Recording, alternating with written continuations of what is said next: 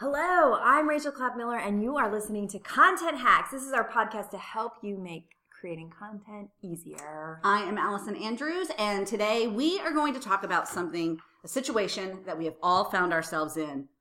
What the heck do you do when you have no ideas? Preach. After you stop sweating, you have to eventually have a plan to come up with something. Right. I think this happens to me more than I like. I would like to think that I have this, plethora of ideas, but I feel like a lot of times I come up with ideas and I'm like, oh, did I already do that? This happened to me. I wrote a blog and the girl I work with said, you already wrote this. I said, I did? She goes, yeah, last month we published it. I said, oh, okay. So that wasn't a great idea. It's true. It happens whether you are new to the content creating business or whether, like us, you've been doing it forever. Right.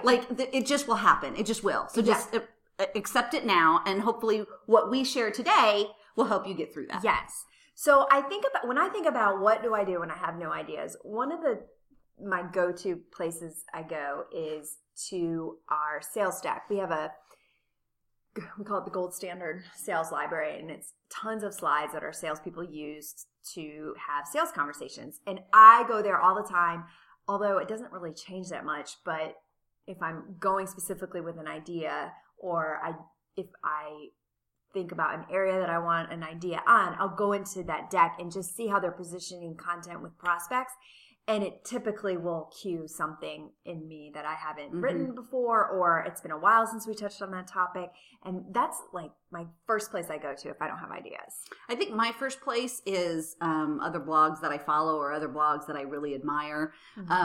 Because what happens, maybe it's just me, but usually when I read something, there's always this part in what I'm reading, right? Where I'm like, I could have done that better. Yeah. Or why'd they go this way? Well, they should have gone this way. Yeah. But sometimes just reading what other people are doing, what other people are talking about is helpful to spur an idea. And then I know I can put my own spin on it. Yeah. And at the same time, when you're reading it, it's about reading what they wrote, but I also like to look at how they positioned it. So, right. The one reason this is not going to be successful or something, like how they position that title. And quite often I can borrow that positioning and adapt it to what I write about. Or go completely opposite of that positioning, yes. Right? So go something completely the other way that's really going to offer, maybe to people who've already read that topic, right? Because it's already been written about and it's out there, offer a completely different way of looking at it. Mm-hmm. So that's kind of where I go a lot to the sales deck. I also reach out to people in my company who are having conversations every day and saying, what would be a great blog topic, or what's been top of mind, or what have been the questions that you've gotten this week? And quite often you can't get them off the phone. Like they'll give you a plethora of ideas. So a lot of times I think no matter what industry you're in or who you're writing content for, or if you're writing for clients, it's just to go to them and say, give me, what have been the top questions that you got from customers or prospects in the last week? And they, will give you ideas. And of course, that's great content for you because you want to align what you're writing into what the rest of the company is doing. Right. Well, and conversation is overlooked a lot of times as a source for content. But if people are already talking about something, if they already want to know about something, it's like a volley, right? And you just knock it, you knock it out. And so those conversations that the salespeople are having with their people, the conversations that you're having in the office, the conversations that you're having with your friend, talk to your network. Yes. Knock on those doors and say, hey, what's on your mind this week? Mm-hmm. At the same time, LinkedIn's a great way to kind of post and solicit ideas, or Facebook. And then also those LinkedIn groups. I have a love-hate relationship with LinkedIn groups because I feel like a lot of times it's too much information, but I've posted questions in those groups to elicit ideas, and I quite often get a lot of response. So that's another way to kind of tap into that, your digital network, your social network, to get ideas. And when you're tapping into your social network, that doesn't mean that you need to spend a half an hour on the phone with everybody, right? Like that sounds kind of like, I don't have time to go to everybody in my network, right? Put a post. Yeah. Put a post on Facebook. Hit an email. Send your boss or those salespeople, and basically they kind of do the writing then for you and say, hey, what are 3 things right now that you're worried about? What are, ask a question that prompts a response. And then based on that little response, they don't need to spend a lot of time answering it either. It can be very simple, but this is about basically, given your brain a shock just to come up with a topic. Then you can do the rest. Yeah, right? Exactly. And I mentioned reaching out to people in your company, but you might have customer relationships, great customer relationships, or you could have somebody hook you up with a customer and just talk to them about what they think is going on in your industry or what's top of mind for them. And that's always a great way who do you want to talk to with the content you're writing? Your buyers, right? So that's a great way to do it as well. And they'll appreciate being asked for their opinion. Yes, totally. People want to share their thoughts. Yeah. And people want to know that what they have to say is valued and is listened, and people are being listened to, and that is a great way to do it. And I think a lot of times, we have these conversations inherently, but it's a mind shift.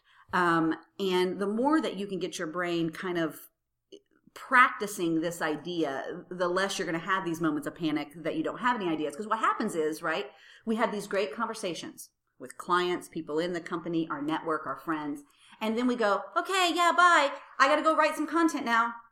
What am I going to write about? Yeah. Well, instead of thinking, what were we just talking about that might translate, that might work? So if you can start to shift your mind, some of that is going to make more sense. I think. You should always be in a content mindset, I feel like. Yeah. When you do this content for a living. Is everywhere. Right. I say it all the time. Yeah. And you have talked about, I know in some other podcasts, about your folder where you save things. Right. Now, I have I'm old, so I literally have a folder. I look like I'm a newspaper hoarder. I print off emails and I stick them in a folder. You may have a different system, right? And if you're in the modern age, you probably do.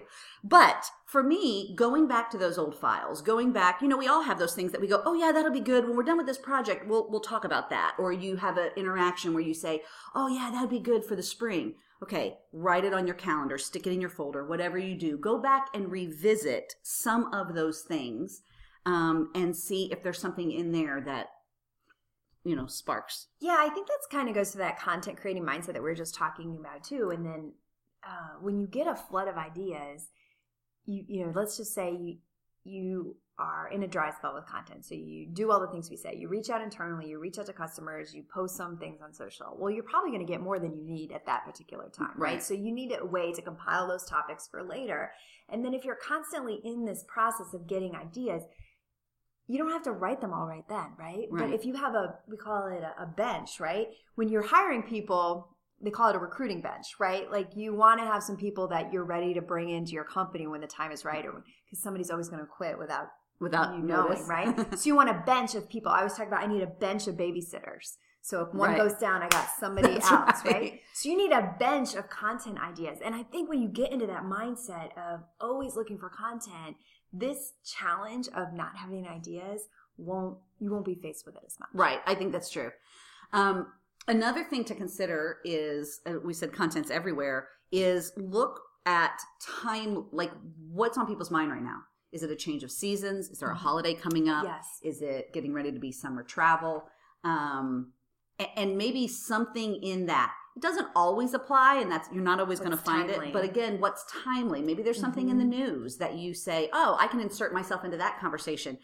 Just looking at what is timely right now, what's going on, what people's mindset is. That's such a great point. When baseball season kicks off, if you're in March Madness, it's the Super Bowl, the Masters, draw a sports analogy, top it with the sports analogy, and then get down into the nitty gritty of whatever you need to write about. Right. And then that way people too are more likely to read it, right? Because it feels more relevant. It doesn't feel, generic. Now, if none of those ideas work, right, you can always go back to what you've already done and repurpose that content. Go back to an old blog, go back a year. What were you writing about a year ago? And find a new way to spin it, a new way to present it, and go that route.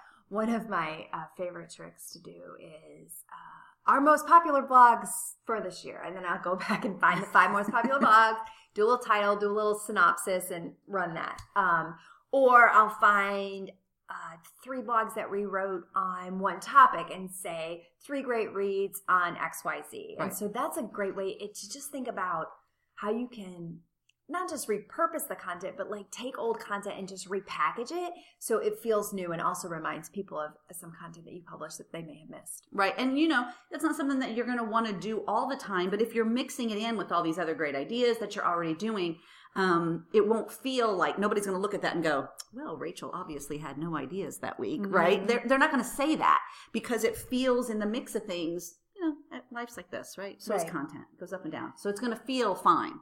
And I am not above sending an all-employee email saying, I need some blog ideas, please help. And, you know, I feel like sometimes people in our types of roles feel like they have to own the content. Well, I'm the one who does that, so I need to come up with ideas. Right, we put this pressure. Yeah, like, and at the same time, if you're doing content right, it's benefiting the entire company.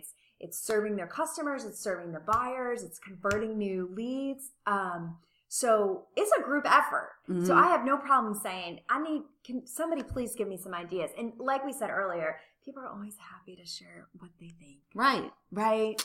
Please. I could get my opinion for days. I know. And you know what? And we do this to each other, right? Like every once in a while, we'll call each other and I'll be like, give me some idea for this, right? Or, and I have, you know, you have those set group of friends that you know that you can call if you're stuck on something. So again, you're not asking them to do the work. You're happy to provide it. You just sometimes need that infusion of, you know, to break up the monotony of the churn. You know, you kind of need a breather. That's it's a great point, Allison, to have a network of people that do what you do. So join the local marketing association in your group. Maybe there's a HubSpot users group. I know that they're popping up. There's a really active one in Charlotte. There's a lot of online forums where people will post questions and comments all the time. Get yourself in there so when you need help, you have an easy place to go. And you know what? As a last resort, this is what I would tell you. Stand up. Walk away from your computer. Like, just take a break.